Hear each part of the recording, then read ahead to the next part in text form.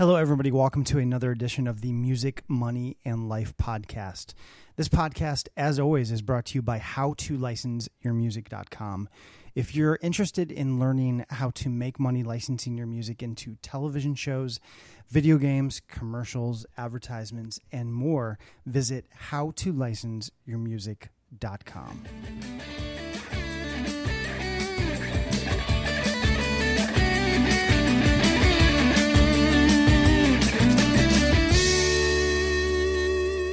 Today I'm speaking with the owners and founders of the music library Flicktracks. I'm speaking with Chris Davison, who is no relation to me. We just happen to share the same last name, and Pat Finnegan. And we were talking a few minutes ago, and we've Chris, you and I think we first got in touch with each other back in like 2007. So it's been like 7 years that we've known each other. When did you guys actually launch Flicktracks? Pat, you want to go first? Sure, Chris. Hey, everybody. This is Pat Finnegan. We started the company in 2007, Aaron. That's when we started kind of collecting music from ourselves and from artists that we knew. And then I believe the site went live in February of 2008 and kind of grown from there. But each year has been better than the previous year, which is always a good sign. But it's been, it's been that long now. It's been 7 years. 7 years this year that the site's been live. Wow, it's a long time. So that's about that's around the same time frame as when I started howtolicenseyourmusic.com. So I guess you guys got in touch with me, shortly after I launched that site.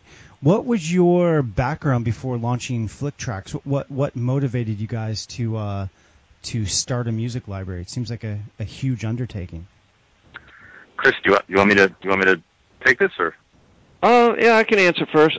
Well, for me, I guess the motivation factor was I'd been in a band with a guy, Steve Ellis, who started Pump Audio at the time, and he moved up here from Atlanta. And, we were friends, and he started Pump Audio, and he had a lot of backing, and we didn't really have the backing that he had, financially. But I thought we had, more of a knowledge of how to do this. I don't know. I mean, music-wise, I thought we knew more genres and in that area than he did. But, we just figured, we can do this too. We didn't have nearly the financial backing, but we just kind of did it out of our wallets, and, subsequently it's a little slower process, but I'm happy to say that, we're growing, and, we've made a lot of connections, made a lot of partnerships, and we're just trying to, keep growing and get more partnerships and just get more artists licensed. Yeah. And you're right. We did meet right when you started your company, so we're pretty happy. You've sent artists, to us, which we've licensed, and it's working out pretty good. Yeah, I'm really impressed that you guys are still here and still doing this. I know we've, kept in touch over the years, and I think I brought you on a podcast a few years ago, Chris, and you were talking about how you didn't realize, just how hard of an endeavor that this was going to be when you started this, and how it was a lot of work, as I'm sure people can imagine. Where are you guys at now in terms of, how many artists are you working with currently? And let's get into talking about where you're licensing music and what seems to be working the best. Sure. Pat, you want to? Sure. Yeah, sure. Hey, everybody. This is Pat Finnegan from Flicktracks, and currently, right now, we're working with about 700 artists. That kind of covers composers, indie bands, singer-songwriters, etc. But we have about 700 artists that are represented on the site, and that's growing weekly. Right now we're somewhere between 25,000 and 30,000 tracks. On Flicktracks.com. We have about 3,000 or 4,000 that we're kind of, currently meta tagging, and will hopefully be up on the site soon. But we've as far as what we license, we started, like we mentioned before, we started kind of small. We did a lot of web mobile. We did a lot of, videographer type stuff, really anyone who needed music, local radio and whatnot. And then fortunately, I think one of the things that was to our benefit, because we started small and we were kind of doing this out of pocket, was we didn't have the same timeline that some of the other companies that might have investment would have. There's always markers that you have to make when you have a large, capital investment. And since we didn't have those, we could kind of make mistakes and kind of fall on our face at times. But there wasn't the same impact because of the fact that we were small and we worked with, a few different companies. And as we got larger, we were kind of able to learn the business and watch the business grow and kind of find our niche in it. And I think that's what I think the reason we're still around today is because of that. Because of the fact that we had to, kind of work from the bottom and learn kind of every aspect of the business and find what was going to be, our place.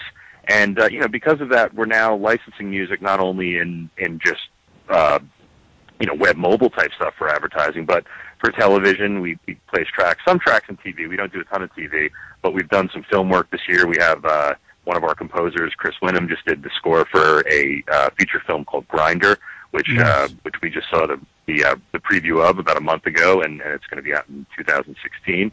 So it's grown to the fact, to the point now that we specialize in advertising. That's 90% of the business that we do. But it's not just the small kind of, web mobile ads. It's now grown into, kind of worldwide advertising. We're currently, ramping up for the 2016 Olympics and kind of contacting Brazilian composers for custom music, because that's another thing that we're expanding on, the custom music area of music production. So, yeah, it's again, web mobile will for any company that's working in advertising, the web mobile ads will always be probably the majority of the licenses that they sell, because there's just so much of it.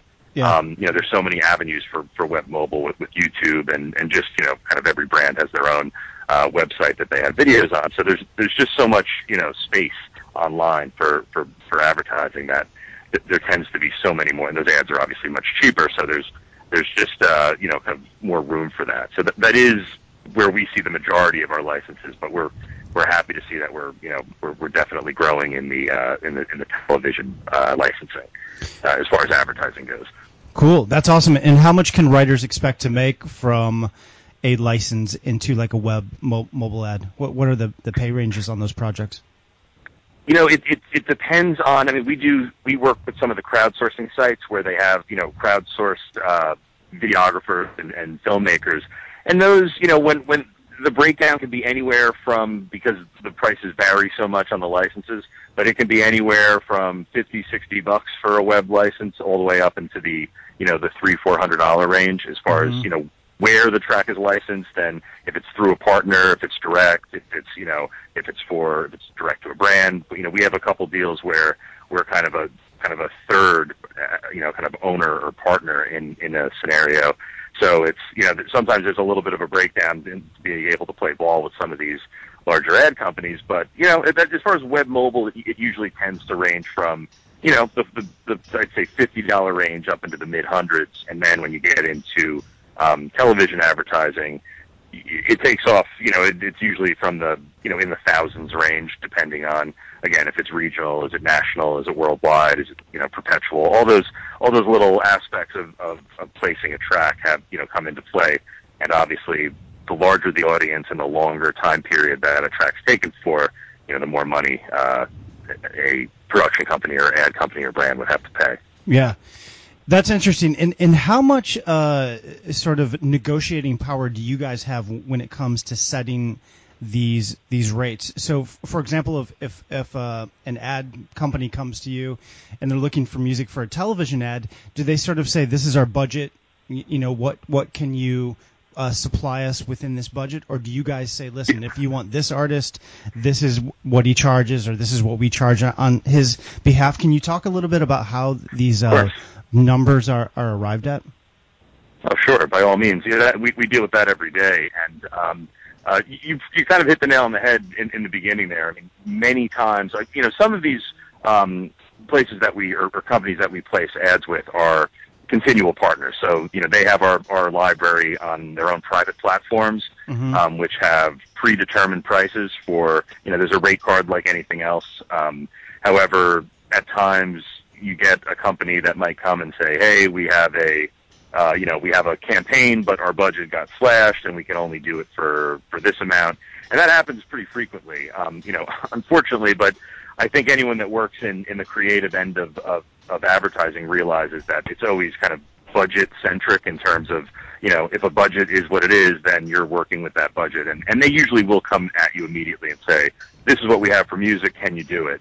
And it's in this day and age, in 2015, unless you're representing, established artists like a Beyonce or, which we don't do. We're indie and we work with some fairly well-known artists, but we're not, they're independent artists. They're not signed to major labels. So, you're kind of at the mercy at times where you're going to have to say, yes, we'll work with that budget, and then hope that you can kind of negotiate when they have a larger budget for something else, down the line, or if it's perpetual, hope they take if it's a 1-year term, hope they take, they go and opt for a perpetual license down the line. So that's, sure. It is very much dependent upon what the budget is set. So that is one of those things where you do know going in, and every partner that you work with in terms of different platforms has their own prices, which is why when you had asked before about prices, it's dependent upon, are you licensing it to an advertising company or are you licensing it to a crowdsourcing site? You know what I mean? Because it's a vastly different, the crowdsourcing sites you're dealing with, $100 to $200 to $300, whereas advertising is a much larger, when you're dealing with the ad companies, there's a much larger budget there. Yeah. So can you give us some examples of like different ad campaigns that you've worked on television, for example, have like a national ad campaigin and sort of a yeah, and like sure, how much that would pay. Go ahead. Yeah, I'd say probably the largest thing we've done was a PlayStation ad that aired, I want to say, late 2013 into 2014. That was probably the largest campaign that we had done. And that was and that again, that was perpetual. I think it got picked up later for worldwide.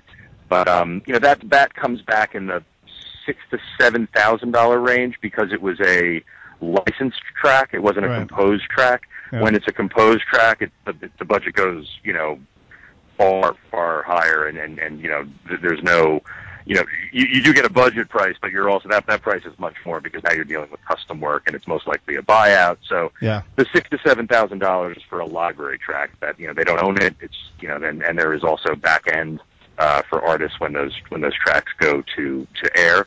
So it's $6,000-$7,000 on the upfront, and then there's the royalties that come in on the back end for anything that airs on television and radio. Yeah, exactly. So there's royalties on the back end for television and radio. What about the web mobile stuff? Are you seeing? I know there's sort of efforts underway to collect royalties for those types of licenses. Are you seeing royalties actually being generated for those? For YouTube, it's funny you should say that because we've literally in the last month just partnered with a company called Muser, who is one of the latest Google ID partners for YouTube. Yeah. And it's one of those things that in the past we've certainly worked with a lot of artists that are part of music ID services like AdRev, and there's a few out there. And artists that work that come to our site have the ability to do that. We don't push this service onto them. It's an option for them that we can collect for the tracks that they give to us, and then just tracks that they have on the web in general, as long as they're not with a previous music ID. But all of that said, that's only for YouTube. And as far as like actual web, because like we mentioned before, there's plenty of music that's being used on the web and advertising that's not on YouTube, and that's still the Wild West. I mean, even the PROs are they talk about, a way to start tracking them with fingerprinting and, web crawlers and whatnot.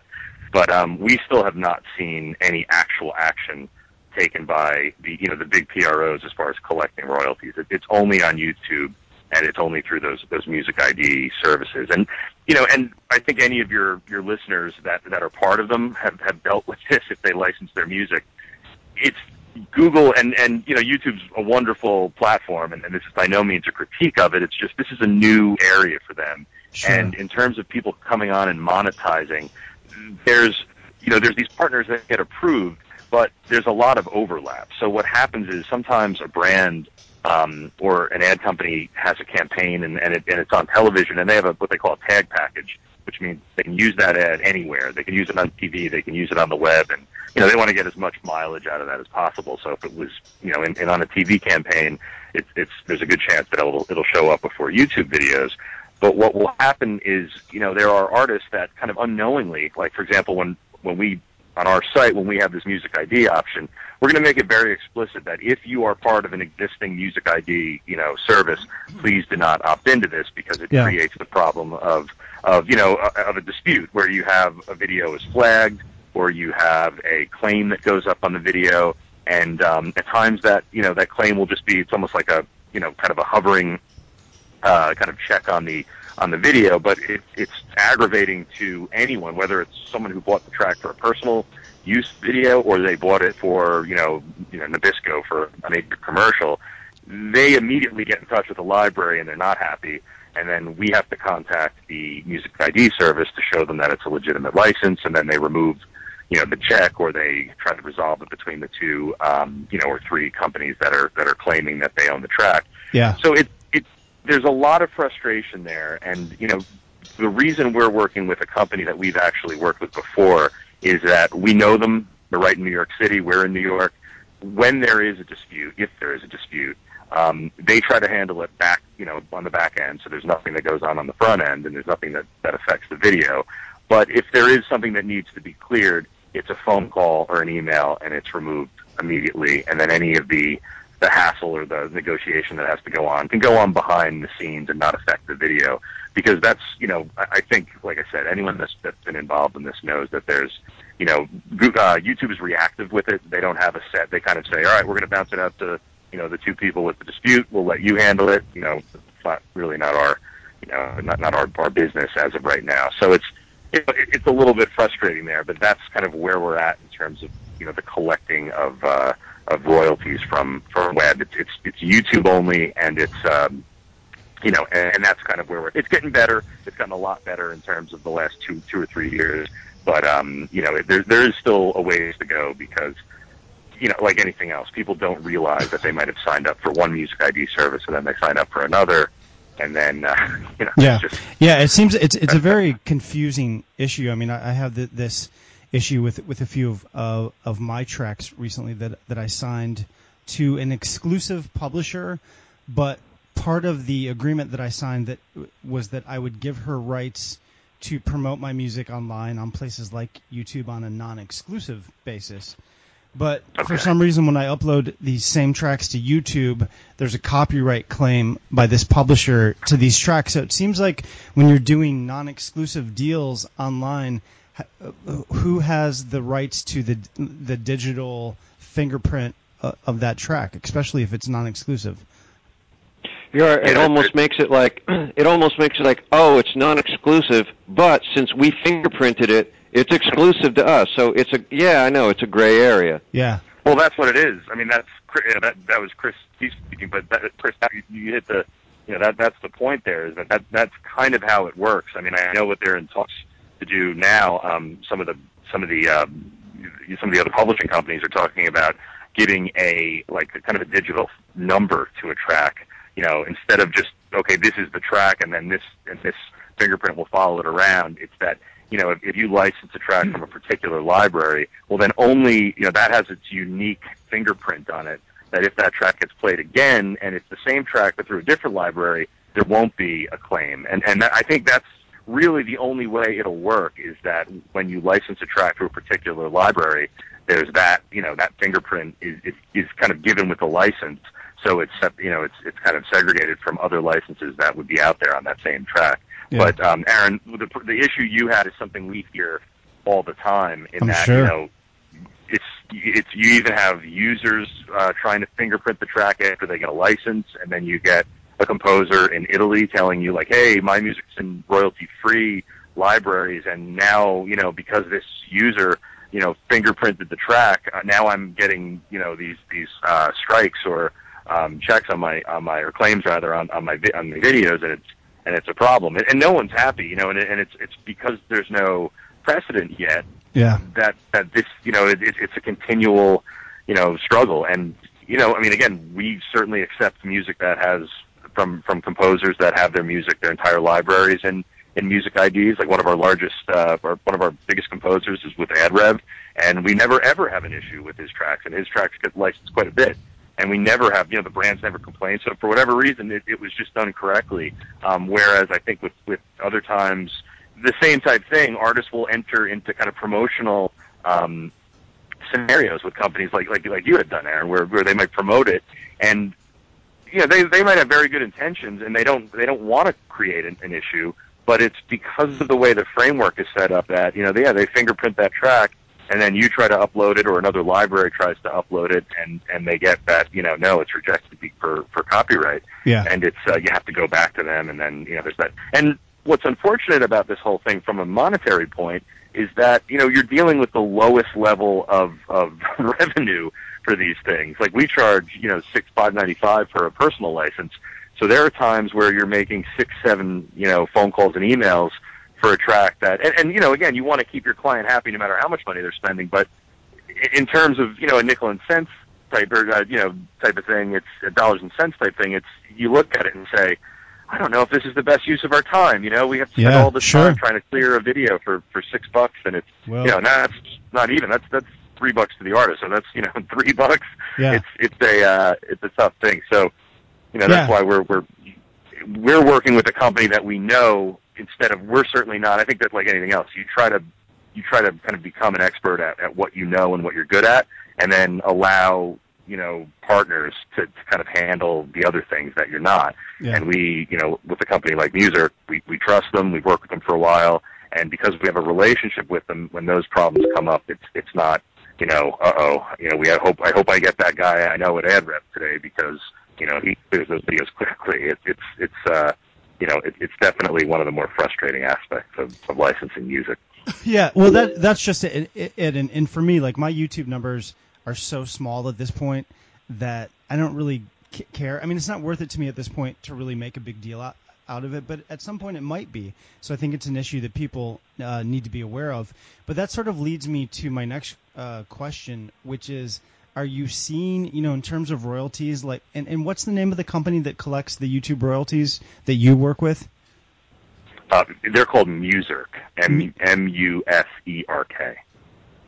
M-U-F-E-R-K? I'm sorry. M-U-S as in Sam. Okay. M-U-S-E-R-K. Gotcha. That makes more sense. So are you seeing any sort of substantial numbers in terms of royalties from YouTube?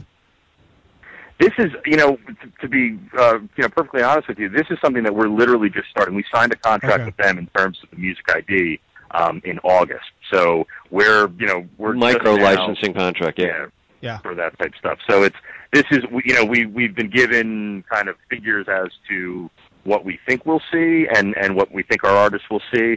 But the one thing I will tell you that I think could be of interest to both yourself and any artist that licenses a lot of music on, that on YouTube, but is not part of a Music ID, is when I had spoken to Paul, who I know over at Muser, he was saying how a lot of these artists, when they put their music into a Music ID service, whether it's them or AdRev or whoever else, is that it can retroactively, I know it goes back a year, it might be 16 months, but they'll put music in, and then all of a sudden it'll generate a large amount. I mean, large, in relation to, to other areas of music, or media. But the idea is that they, now they're collecting for the past year and a half, as opposed to just the last quarter. So there is a spike usually for most artists in the first quarter of collecting, and then it starts to level out after that. But I think most artists kind of feel the same way you do, Aaron. I mean, I think if you're doing moderate licensing on YouTube, then you see some. I think we know. I mean, this is, again, I'll give you numbers. This is just from speaking to some of our artists that are with AdRev that do a lot of licensing. Mm-hmm. I know most of them tell me they're somewhere between the $200 to $400 range per quarter. Yeah. And these are guys and girls that do, they work with numerous libraries. They have their stuff out there, and they have probably 1,500 to 2,000 tracks in different libraries. So it's all bulk. It's, you know what I mean? Like, their stuff just gets used, and a lot of it's corporate and stuff that goes online for corporate presentations and whatnot. So it's made through bulk. Obviously, it's cents, right? So it's how quickly that adds up and how often those videos get shown. And but that is the number that we tend to hear, in that range of $200 to $400 from composers that do quite a bit of placements on YouTube. Well, one of the not to bring up one of your competitors, although I don't know if they're a direct competitor of you guys, but one of the companies I've talked pretty highly about over the last few years, based on my own personal experience, is Rumblefish, and they do a lot of work with YouTube videos where they sell directly to consumers and end users, and through those guys, I do. Yeah, that's about what I get: $200, $300, $400 usually every quarter. Which adds up. But I don't. I mean, to be perfectly honest, I don't know exactly how that money is generated. I think it's through YouTube's ad revenue system that they're collecting from YouTube and then distributing to their artists. Are you guys doing anything similar in terms of just selling music directly to users? It's funny, is we actually work with Rumblefish. Okay. As a matter of fact, I think I should be, not that we do a ton of stuff with them, but they do work with one of our smaller kind of group of tracks on that personal license area. And they've been, we don't do real, big numbers with them at all, but in terms of dealing with them, it was a pleasure. They were really nice people, and they were forthright in terms of information. There was no false promises. So I think I definitely speak highly of them as a company. I know that they have their own Music ID service, and I know they also, from what I remember, I could be a little bit hazy on this, but I'm pretty sure this is accurate, that I think they collect for Getty. I think they actually do Getty's Music ID. And if anyone who knows Getty Music knows that that's a lot of, there's a lot of placements, probably the most, through Getty Music. So they also work with CD Baby, right? CD Baby they do all the licensing for CD Baby. So when you say on CD Baby, when you say, yes, I'd like my music license, that's going through Rumblefish and one of their, both their Music ID and I believe through their, like what you're talking about right now, their direct sales. And I know they work with a lot of the direct YouTube channels, like for gamers, they might have a channel where they'll make a deal with, and they'll say, okay, you can license this many tracks, and there's kind of a blanket license, and then they'll collect on the back end. And, and as far as to answer your question, we have not, YouTube, we've been slow to YouTube in general, other than just offering, personal licenses and kind of non-professional licenses for filmmakers and student films. Because, again, every time we've looked at it, it's just the revenue has been so small compared to advertising that it was like, I don't really know if this is worth it. But, some of the partners that we work with do sell to direct YouTube, this might be what you're saying. They'll sell directly to certain YouTube channels. Yeah. And then work deals out that way. And I think that's, we don't do it directly. Like I said, we do it through some of our clients, and our, tracks are in some of the catalogs that are available to them. Gotcha. But it's it is becoming, because again, that's revenue, and that's a lot of advertising there. And when you work it in that area where it usually makes sense to kind of do a smaller, like kind of a micro catalog that you offer to them, because then the breakdown is easier when you pay the artist, because that's something that I know some of, again, I don't want to, it's better to be positive than negative, but I know there are some libraries that, kind of chalk that up to promotion, and they collect that flat rate, and, it is nearly impossible to tell what tracks were used, and they, none of that money ever gets back to the artist. But in terms of, when you do want to make sure the artist gets that money, even when you do a blanket deal, if there's less tracks, if you're not just saying, yeah, here's our entire library that we're going to offer for a flat rate, you can say, all right, here's these, 7 composers whose tracks we're going to offer. Then at least when you get that blanket rate, you can break that down much easier and kind of get the money to the composers, just, off of the artists that are involved, as opposed to, chalking it up. But yeah, I think one of the areas that we're working in more is selling directly to brands. As far as it's not so much a YouTube thing, but more going to some brands directly and saying you have a lot of content on your site, whether it's internal, in addition to advertising, but also like on internal videos and whatnot. And that's something that we're kind of building a white label version of our site where brands can then keep our site internal. They can take music, at the end of the month there's a usage and they're billed for that, and we know what gets taken. So that's right. That's the again, latest. That's the latest business model that we're doing, is white labeling our own site to big ad agencies, such that all of our FlickTracks logos are stripped out and it just becomes their own internal music system. So it's really not visible to the public, but it's just available as a link on their site.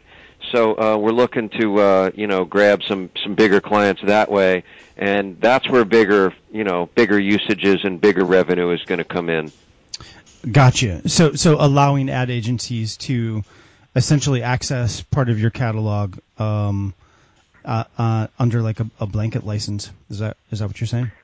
Well, not necessarily blanket. Pat, go ahead. You want to go? Well, only just because, again, this is kind of what we deal with on a daily basis. But the ad companies wouldn't really have a blanket license.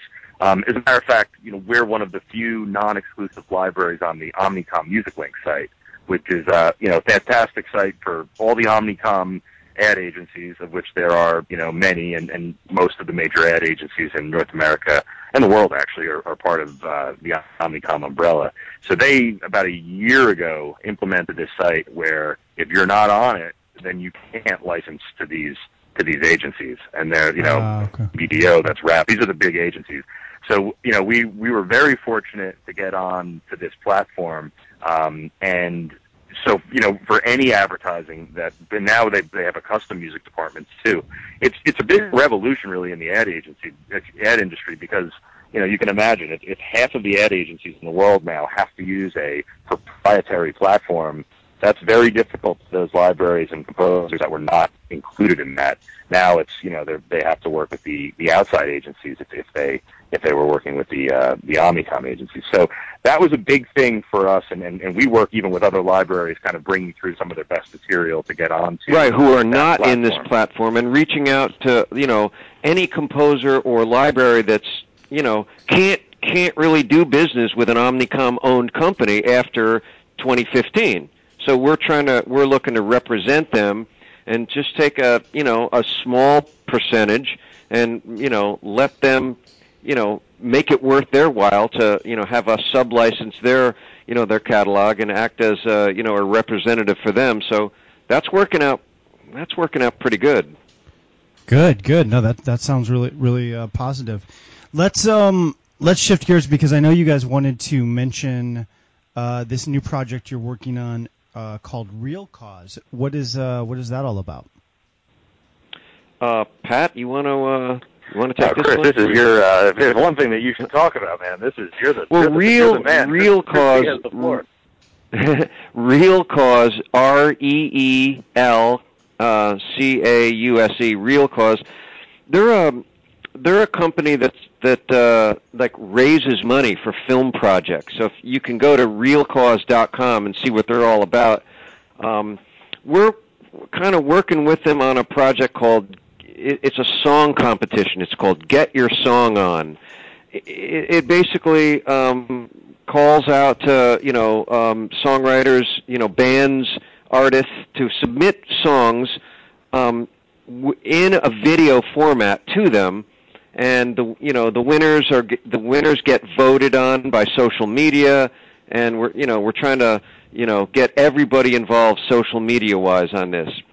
So the winners get cash prizes, but they also get like some pretty cool industry exposure. I think it was Talent Army out of Manhattan is one of the sponsors.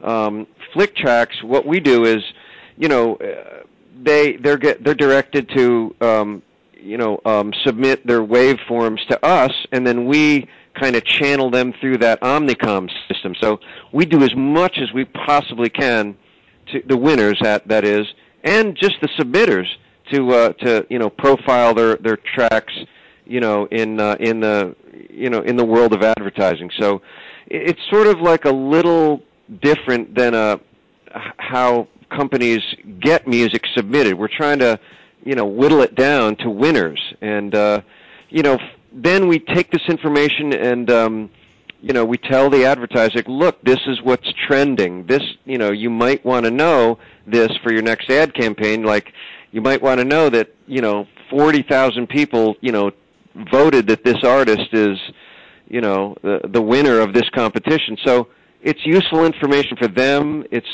sort of like we're doing their market research. And, it's just a new thing that we thought of with the Real Cause people, and we're working on it.